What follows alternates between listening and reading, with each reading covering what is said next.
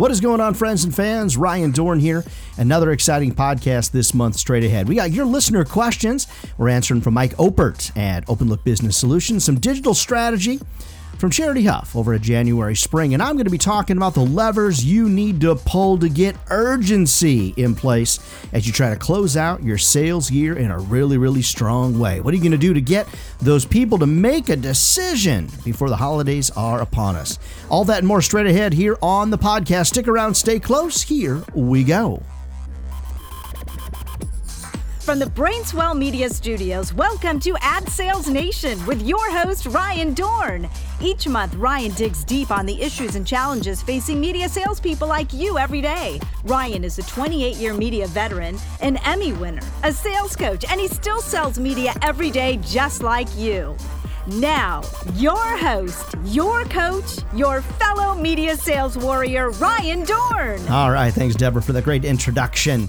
Always glad to be here with you, friends, and we're on and off all throughout the year. Boy, my travel schedule's getting crazy. Now the pandemic is behind us, and we've got that election behind us, and all kinds of madness hopefully behind us. But I don't know. I'm not confident, friends. I think things are probably going to get a little bit worse before they get better. But fingers crossed that things will be going our way. All right, so as you think about the end of the year, one of the things that I often think about is, what am I going to do to get my prospects to just sign on the dotted line? Now, as a lot of you know, I spend a lot of my time in digital technology and the media business as well. So we're in the midst of renewal season as we record this podcast. But, you know, urgency levers, urgency triggers are those things that we need to put in place all throughout the year, right? It's not just an end of year thing, but as we're looking at the end of the year, it is one of those things we need to make sure that we really do have in place. Now, urgency levers are things that you can do, levers, if you will, that you can pull to get somebody to create a little bit of action in their step, right? So what's the most common thing that we hear when we're on a sales call with a client? Probably the most common thing is, man, I really like it, but I need to think about it. And it's one of those wah kind of situations.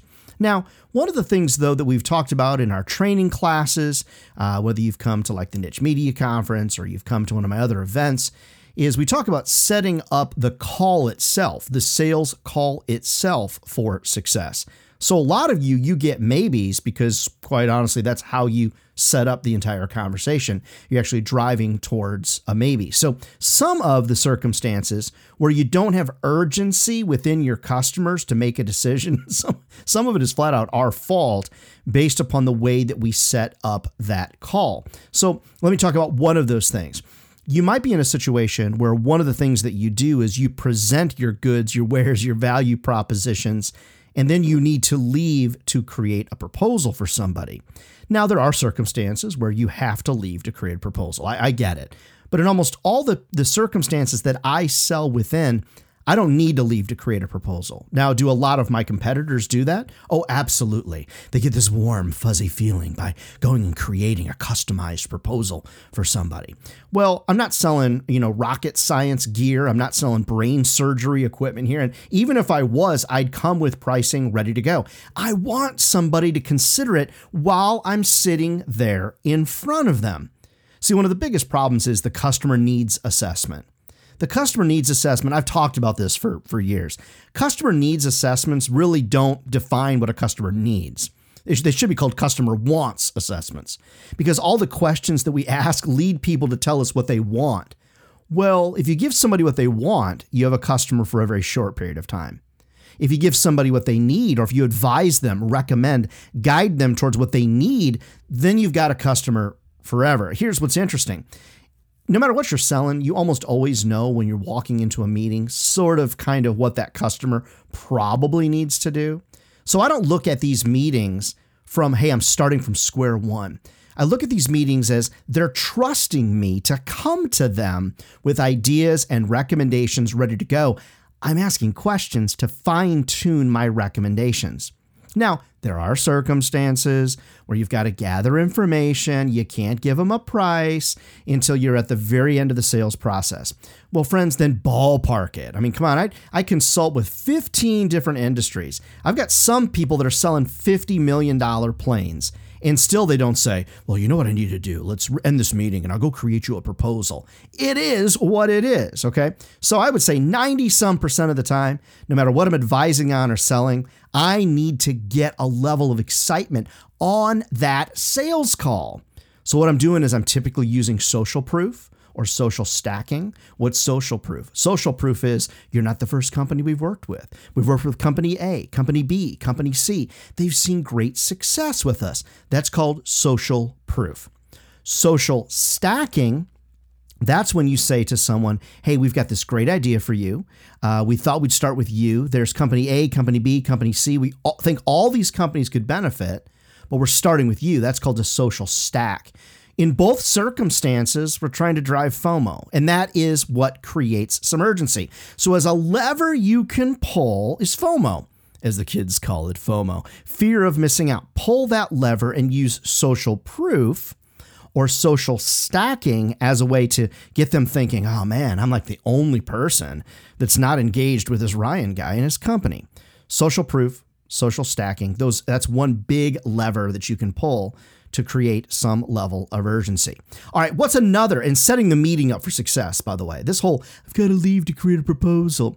You know what? If you're only doing it to make yourself feel better, or you think it makes the client feel better, give me a break. Time to move forward, right? All right, second lever you can pull. People don't like it, but if you sign today, this is the price. If you sign tomorrow, that is the price. So if you sign today, the price is $100. If you sign tomorrow, it's $200. If you sign 6 months from now, it's going to be $500. Essentially, you're penalizing them for waiting. Now, most people don't like this strategy, and they don't like it because they can't handle the pressure. Friends, discounting or offering incentives, rather, for people to sign on the dotted line is super common. And by the way, it is super expected. So one of the next levers that you can pull is offering them incentives monetarily, financial incentives to actually buy today. So that would be the second lever, would be some level of some type of financial incentive. All right, the third lever that you might really intimately think about pulling would be bonuses, those type of things that you get extra stuff if you make a decision quickly. Now, you want to create a diminishing bonus structure, meaning you start with big things, and the longer they wait, they actually lose things. So let me just give you sort of kind of a blind, kind of basic example. If you could make this decision today or within the next 72 hours or something, give them a time frame, you're going to get these 5 additional things, and then name off what those 5 things are. Now, after the week is up, or the 72 hours, the 2 weeks, whatever time frame you set in place, you need at least 50% of those things to go away. Or you could take them all away if you wanted to do that.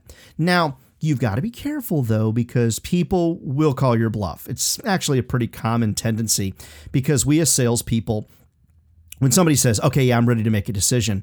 Yeah, that pricing expired like 2 weeks ago. Well, if you'll honor it now, I'll go ahead and give it to you. Well, guess what, friends? They know you're going to do it. They know you're going to do it. So there's a certain point in time where I believe you've got to burn a client. Every now and again, you've got to let them know, hey, you're really serious. So in an effort to not burn them, not make them mad, one of the things I like to say up front is, hey, I know a lot of salespeople after this 2 weeks is up, you know, they're just going to give it to you anyway. I just want you to know my boss, my owner, whatever, I'm actually the boss, so I blame it on somebody else. The boss is not going to honor it after this particular point in time. So you want to give them some time incentives. And then in the end, make sure that if they try to call your bluff, you actually stick to it. Now, you could say, oh man, that's expired. I could try. Go to my boss and see. And then when you come back, don't give them everything. Say we couldn't do everything that we had before, but we could at least give you 50% of what the bonus is that we had to offer. And then they'll feel like, well, at least I got something out of it. But maybe next time you come back to them, they won't sit there and wait quite so long. And that's an important piece of the puzzle. Now, the last lever, if you will, to pull that I want to talk about is rate protection. Now, say you're in a circumstance with software or you're doing media sales or insurance, something along those lines. Rate protection is, especially right now, everybody's raising rates on everything. Rate protection is a great lever to potentially be able to pull, where you could say, hey, if you sign by Christmas time, I can give you the 2022 rates because we're going up 65% or whatever in 2023. Now, keep in mind, you want to make sure that the rate increase that you're giving is very, very clear. I don't talk to people in terms of percentages. So like if you sign today, it's going to save you 28% or 25%. Most percentages need to be turned around and calculated into actual dollars for them to actually be able to make sense. So rate protection, if they sign within a certain period of time, is something that's going to be a very good and strong lever to potentially pull. In the grand scheme of things, there's a lot of levers that you can pull. The social proof lever that I talked about, that fear of missing out. The most common lever is some type of financial incentive that you can pull. Now, keep in mind, I'm not a big fan of going to discounting right away, but we do need some level of urgency and people want to feel like they've gotten some kind of deal. The third level we talked about was bonusing people, like they get extra stuff, not financial stuff, but they get extra features, they get extra benefits, extra training, extra levels of support. Love when we can bonus training. Just remember, if they call your bluff and come back to you, don't give them all the bonuses. Give them like half of it. Make it feel like they've won in some capacity. That's a great lever to pull, training is. And then that last one is rate protection, which is pretty easy to explain. Friends, there are urgency levers, urgency triggers that you could potentially pull in anything that you sell, but you don't want to wait until the last minute. The old saying, failure to plan is planning to fail. Get your urgency levers figured out, test them, structure them, and make sure you're not just always going to discounts to get somebody to be urgent. Now, keep in mind, I was just under a kind of high pressure sales situation where I had to make the decision today. It's not that I don't like that, and it's not that I don't respect people that try it. I would say to you, though, friends, a lot of times people need to think about stuff. They've got to talk to the boss. They've got to run it up the flagpole. It's a big expenditure. They just want to think about it. So my big thing is, try to give somebody at least 72 hours to think about it. I mean, if you can get away with doing it in a day, rock on with your bad self. That's awesome. 2 weeks, way too long. 1 week, getting kind of long. So I feel like within the next 72 hours or something like that, that for me is a nice urgency lever. But you've got to figure out the urgency levers that you can pull that are really going to impact your sales game. Friends, never forget, don't keep these things hidden. These urgency levers are things you need to pull on a regular basis. People respond very well to incentives. And friends, never forget, if this job was easy, if sales was easy, everybody be doing it. And they're not, friends. But this is a career. We're not crazy. This is a great career. And I promise you, friends, it will feed you for a lifetime. If you want more information about these urgency levers, head over to Amazon, buy my book, Selling Forward. Subscribe to the podcast, go over to the YouTube channel and subscribe there. And just don't forget, friends, there's never opportunities for you to miss out on using urgency levers to move the needle forward and get some action out of these customers. Coming up next, we've got digital strategy advice from Charity Huff, JanuarySpring.com out of Denver. Then we'll take a commercial break, and we're going to have Mike Obert coming in from Open Look Business Solutions to answer your listener questions sent in to Ryan@RyanDorn.com. All right, I'd be a pretty terrible sales coach if I didn't have some commercials here to play and some sponsors that take care of paying the bills. So if you'd be so kind, give me 45 seconds to pay some bills, learn about some great products and services, and we'll be back. This podcast is brought to you in part by the mechanical artisans at Monterey Watches, creating gorgeous, one-of-a-kind timepieces by hand just for you or as an incentive for sales teams. Ryan Dorn proudly wears his Monterey watches, and you can find them on Instagram. Search for Monterey Watches. Also, a big thank you to the virtual team at open-look.com, your outsourcing experts. From virtual assistants to data cleanup to sales, the team at Open Look will lighten your workload and increase your profits. Learn more online at open-look.com. How about digital revenue growth? Do you want your share of digital profits? Get signed up with the digital experts at JanuarySpring.com. From launch to sales to cashing in on those digital marketing profits, get on a strategy call with JanuarySpring.com. Hey, did you know that Ryan has a new book out?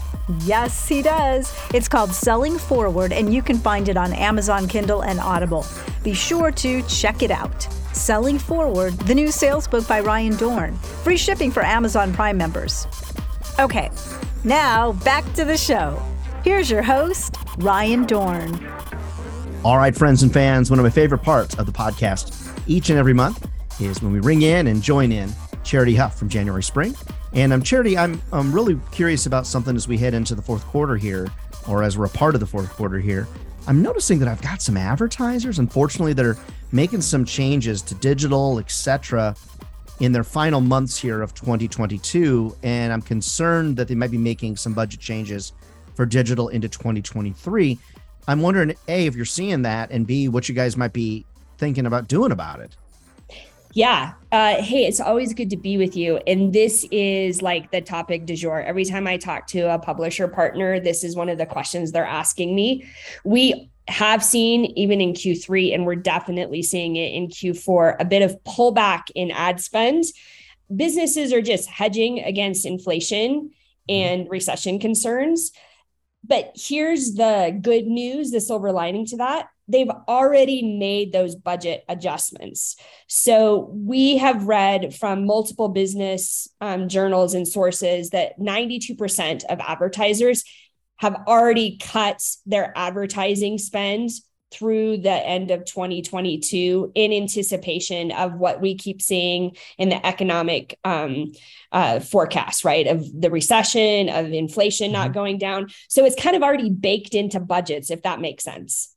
It really does. One of the things that I'd love to share with folks that I'm saying out there on the street or in meetings is that actually now is a time to really carpe diem the moment. As other companies are cutting back or making changes, it artificially allows you to barely turn the volume up and have a really big impact. The example that I very often will give to folks is, imagine if you're in a room and there's 2 television sets on. The nature of turning one of those TV sets off means the clarity of the other becomes overwhelmingly apparent, even though you really didn't turn the volume up. The other just went away. So it's a moment in time where when an advertiser is cutting back or making those changes, that you potentially can either say to them, hey, be careful, like I have a concern. May I share my concern with you? And the other flip side would be they already cut. So you go to another advertiser and say, hey, now's the time for you to turn the volume up, because the nature of them being off the field means you kind of got the whole field in front of you, like turn the volume up. If that makes sense. It totally does. You know, Jamie and I were on with a regional publisher client this morning on a planning meeting for 2023, and we can watch their big advertisers, competitors, and we can see when they turn the volume up on Google and what that does to drive up cost per click on Google AdWords. So you're totally right. Like you can watch and take advantage of what's happening in Q4.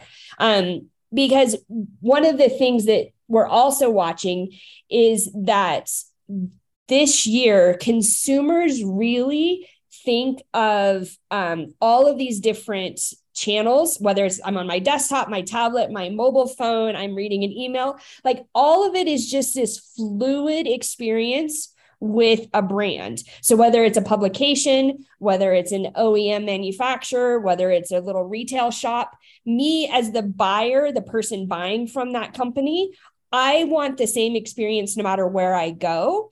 And so what's happening is that even while budgets are dropping, we're just seeing a bit more concentration in particular channels. Does that make sense too? It really does. And it's important for us to be as fluid as we can, give the clients the ability to make changes that they feel are important.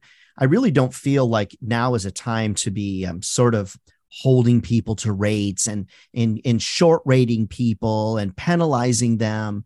I feel like we're all in this sort of together. And I think that statement is slightly overused, but we are kind of all in this together. And let's create scenarios for advertisers, be real proactive to help them, and show them that we can use programmatic, all the programmatic stuff. I was just going to name it all. We can use the programmatic piece, to be able to fill in gaps and then really create the driving force behind people making decisions. Because I don't even know, you might have some stats to share too.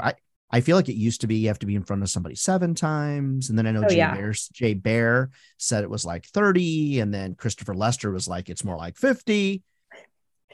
The going stat is somewhere between 60 and 20. Crazy, right? Right. Crazy when you think about how much you have to really bang the boom, boom, boom, same drum over and over again. That's right. The other thing too is social, in my opinion. What I've observed is that social is not a differentiating factor. Everyone's doing it. So the way to be different is to do these kind of things that we're talking about, like OTT, CTV, running these video ads that you can show on Hulu, Roku, all that kind of stuff. But maybe you do have some other stats related to this conversation that you can throw out there. No, I definitely. So this is the one that always blows people away. And this is from our friends over at Burrell, who have really good data specific to our media industry. They're saying that if you are a larger, more agency-esque buyer, you're probably buying somewhere between 5 to 10 total advertising channels in order to get your message out. If you're a smaller kind of B to C consumer buyer, you're likely buying closer to 5 total channels. So really start to think of it like you just said. Okay, if I'm a bigger buyer and I've got 10 channels and I know that my budget is shrinking a bit, then do I cut channels or do I cut back in the spend in each channel, right? And so that's the strategic conversation you can have with somebody for 2023 is, let's set your full 2023 budget. We can work in 60-day sprints because we know the market's going to continue to change and we're going to have to make near-term decisions while we're still branding you for the full 2023 year. Right, exactly. And that is one of the beautiful parts. And I'm, as you know, I love newspapers, magazines, traditional media, I love it. One of the beauties of the digital side of the business is as things change, it's just a little bit easier to change. For sure. Now, I'm not saying we should change every day. And I do believe that some folks out there have become marketing day traders. Like they're trying to monitor it day in and day out. Oh, gosh. Most of the businesses that our listeners hear of the podcast, it's really not going to be the circumstance. If they're creating a holistic program, they should readjust and look at it. What do you think? Like every 60 days, 90 days? Yeah, exactly. We think best practice is to update and refresh your creative every 30 days. But look at your channels in the way, and when I say channels, I mean programmatic display versus streaming TV versus audio versus social versus email versus print, right? Those are all the channels every advertiser should be using. And then how are each of those channels performing and what changes do we need to make? Not like, oh, let's just turn it on and off, but how do we fluidly make changes so that we're reacting to the market and we're using that feedback for the next round? Right. And let's go back to like this 20 to 60 exposures. Right. You just don't know when someone's going to have a need. So you just have to be in front of them all the time. Exactly. Same thing applies to my sales training. I don't know when someone's going to have a need for it. Now, there are certain things that are obviously more holiday specific. We're obviously going to eat far more pumpkin pie coming up here in a couple weeks or whatever it is, 3-4 weeks. So that's need is a little bit different. But overall, we don't know when someone's going to buy an MRI machine, or we don't know when someone's going to change over their gas fleet to an electric fleet. We just don't know. We can look at the stats, but the idea would be just good old-fashioned TOMA, top of mind awareness. Be in front of people in multiple ways on multiple days and just let the chips fall where they may. The nice thing is it is cyclical. Right. But cars, heck, you're going to drive the same car now for like 12 years. That's crazy. Especially if you're a Subaru owner. They're keeping them for 14 years now, which I'm like, wow, holy cow. I should consider doing that. It'd be better on my pocketbook not to change every 4 or 5 years. That's for sure. Here's the thing, though, friends, listening. The conversation that Charity and I just had, which, by the way, is completely unrehearsed in case anybody thinks it is the strategy that you'll get when you sit down and when you talk with Charity and her team. And this is the strategy conversation that truly a lot of you need to have as you're looking at 2023 and beyond to just make more money, in my opinion. Any final thoughts before we send people on their way? No, I would just say we are earning full 2023 budgets in Q4 because we're putting together the plans and we're asking for the full year budget alongside our publishers. So I know it's possible, and I would say let's go do it. And I think do you call it the big ask? Is that what you call it? Yes. Is I love that, by the way. Make sure you copyright it, trademark, and all that. I'll give you 6 months and I'll steal it, right? The big ask is the big thing, right? Don't be afraid for the big ask. It can always back you down. Don't start low and go up. Ask for the big money and then let them whittle you down from there. Indeed. And all it takes is coming in, differentiating yourself, and being a true consultant strategist and not just coming in being an order taker. Absolutely. I say all the time, friends, advisors recommend stuff. Salespeople sell stuff. Are you an advisor or are you a salesperson? And just change the way that you think about it. So, all right, friends. Well, JanuarySpring.com is the website. Reach out to Charity and the great team that's over there. Get some great advice as you try to close the year strong and roll into 2023 with all kinds of great revenue. So thanks, Charity. I know we talked a little bit longer than normal, and I think it was great. So appreciate you very, very much. Always enjoy my time with you. Thank you. All right, friends and fans, that time of the program, every single episode, where I dial in Mike Ober from Open Look Business Solutions, 032 Outsourcing. Yay. And we answer your listener questions. Send in to ryan@ryandorn.com. And friends, I'll tell you this, if we don't answer your questions, like literally, we have gone to heaven. I promise. We will always answer your questions either on the show or I'll answer your questions via email. But Mike, hope things are going well as we get towards the end of the year for all of you. How are things going? It's football season, man. I love it. We get to watch games again. Things are good, Ryan. Things are good. Good. It's always enjoy football season. And because I'm in hot South Carolina, I always enjoy the fall too, because it gives us a little break from being 90 degrees every day. So that's always good as well. So, all right. So we got 3 questions. Steven from Sacramento, Daniel from Detroit, and Tracy from Lake Forest, Illinois. And so let's answer these questions, Mike. Steven from Sacramento. Hey, Mike and Ryan. Look, they're sending it to Mike first, like Mike and Ryan. Hey, Mike and Ryan. Yeah, all right. I know who drives this bus.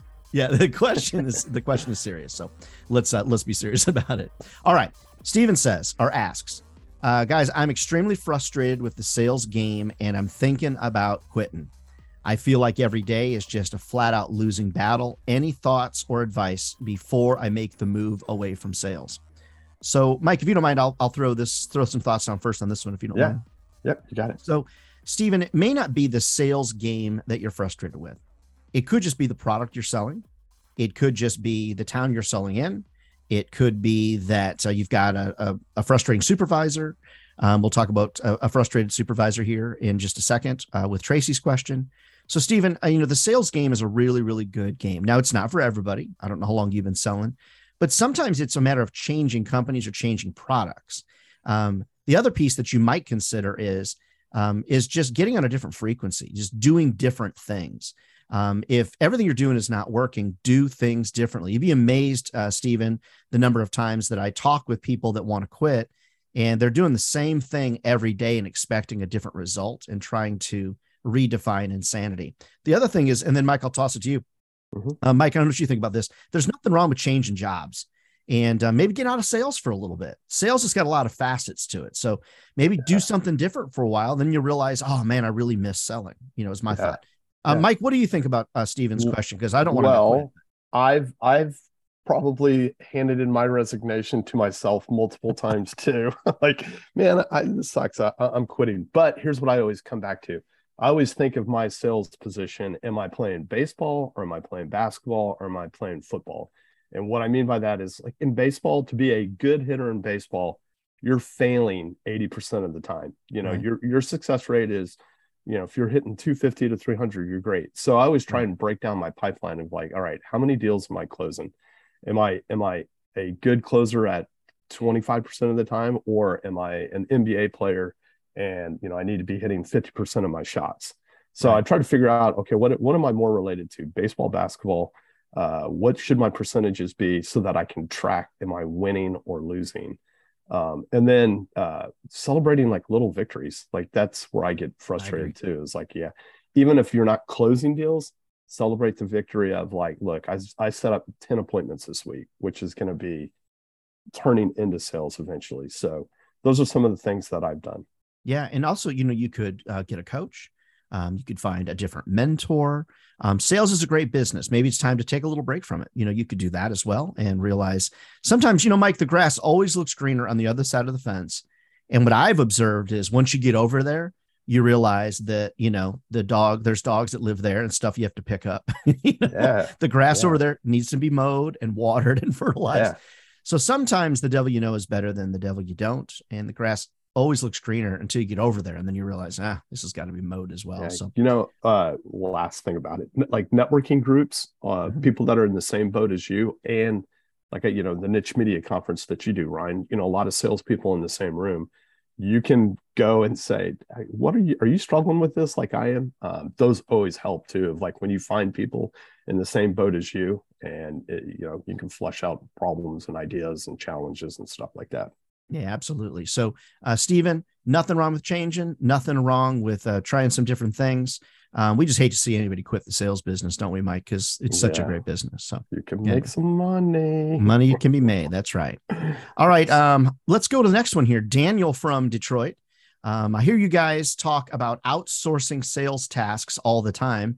If you'd be so kind, can you please be specific of what sales tasks you personally outsource? So can I take that? Can I take that? I guess since you're the outsourcing guy, I should throw that one over to you, Mike. Mike, what are the most common sales tasks that your customers are outsourcing to your team? Right. So this is, we've got a lot of customers and clients that are using, they call them virtual assistants that are helping the sales team. And some of the things that those people are using them for would be sending out proposals, setting appointments for them. When I say setting appointments, it would be, hey, I need to meet with Ryan Dorn. Could you set up an appointment with him on Thursday? List building of like, hey, I need to find every car dealership in North Texas. Go put a list together for me so that I can follow up and call those people. Doing actual proposals of, hey, I need them to, you always talk to people about doing things in three of a big package, medium package, a small package. Hey, I need North Central Ford here in Dallas to get the medium package. So they'll put those proposals together. So chasing ad copy, any of those tasks that will take away your time from selling is what I see a lot of people using virtual assistants or executive assistants to outsourcing some of those sales tasks. Yeah, for sure. I mean, I use my virtual assistants through OpenLook that do database development, database cleanup. Those are two very common things that I have them do on a regular basis. You can have your virtual assistant log into your email and delete spam. I have probably, 100 some spam emails a day. And just looking in your inbox after you have someone delete for you, they get good at it. Then you're like, wow, I don't have as much email coming in. You spend a lot of time deleting email and things like that. Yeah. Setting appointments and following up on your schedule is something that can be helpful as well. Yes. What else, Mike? What are we missing? I mean, it's all those tasks that are repetitive and take time. That I have found that people are very successful when they get the virtual assistant. Here's your daily task. This is what I want you to do for me. Right. And then, at the end of the day, connecting with that person to make sure that everything's been done. Yeah. And be fair too, because the best virtual assistants I've ever had are those that I spend considerable time training.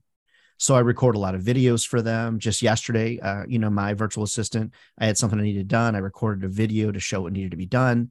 And then, off she ran from there. So it's interesting. People feel like they want to duplicate themselves. That's really not what you're doing. You're just trying to take tasks that are quite honestly below your pay grade and putting them off on somebody else. So Daniel from Detroit, thank you for that layup for Mike today. Yeah. Call me, Daniel, if you need more advice. Exactly.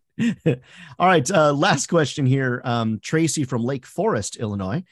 Which, by the way, Mike, that's like literally down the road from Deerfield, Illinois, where I went to Trinity College. Tracy from Lake Forest asked a serious question. Hey, guys, my question is in regards to my supervisor.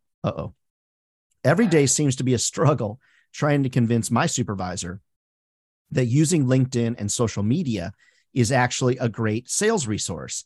He sees it as a complete waste of time. Any thoughts on what I can do to change his mind?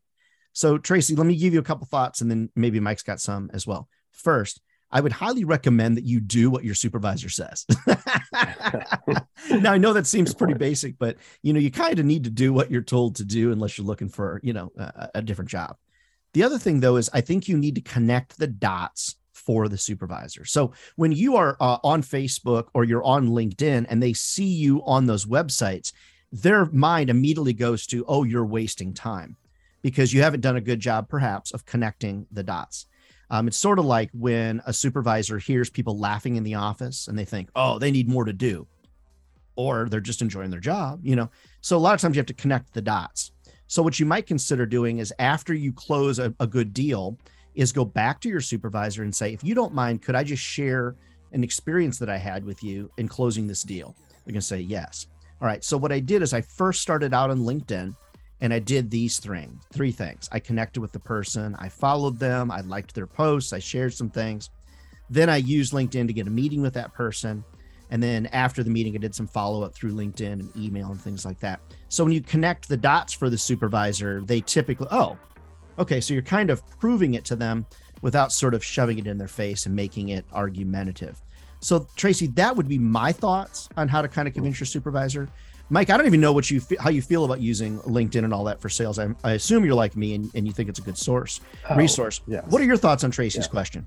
Yeah, and I agree with you. It's data. Like if you've got the data to support what you're doing, I think any supervisor would look at that data and say, okay, great. They know what they're doing.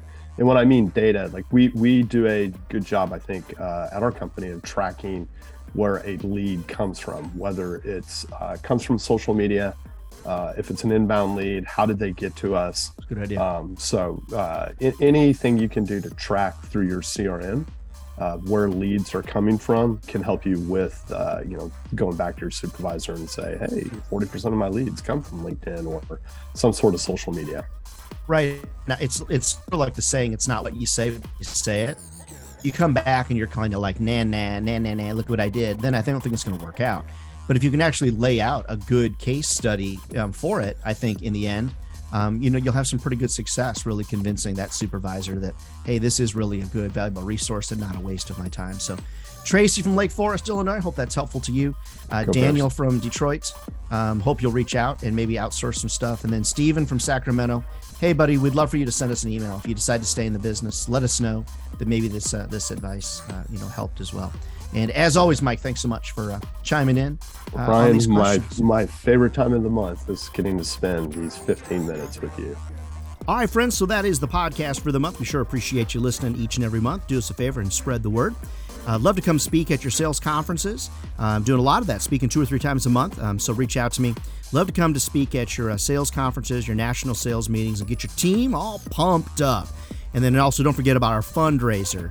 If you head over to Amazon.com or BarnesandNoble.com and order my new book, Selling Forward, all the profits after printing, etc., are going to go to the Golden Harvest Food Bank. If you don't have one in your area, be sure to donate to the Feed America network. So the website is RyanDorn.com if you want to connect with me and have me come to your sales meetings or whatever, things like that. And as always, we sure appreciate you. Never forget, friends, if sales was easy, everybody be doing it, and they're not. We're not crazy. We're the chosen few. We found this career that'll feed our families for a lifetime. All right, friends, God bless you. Get out there and sell something, and we will see you next month.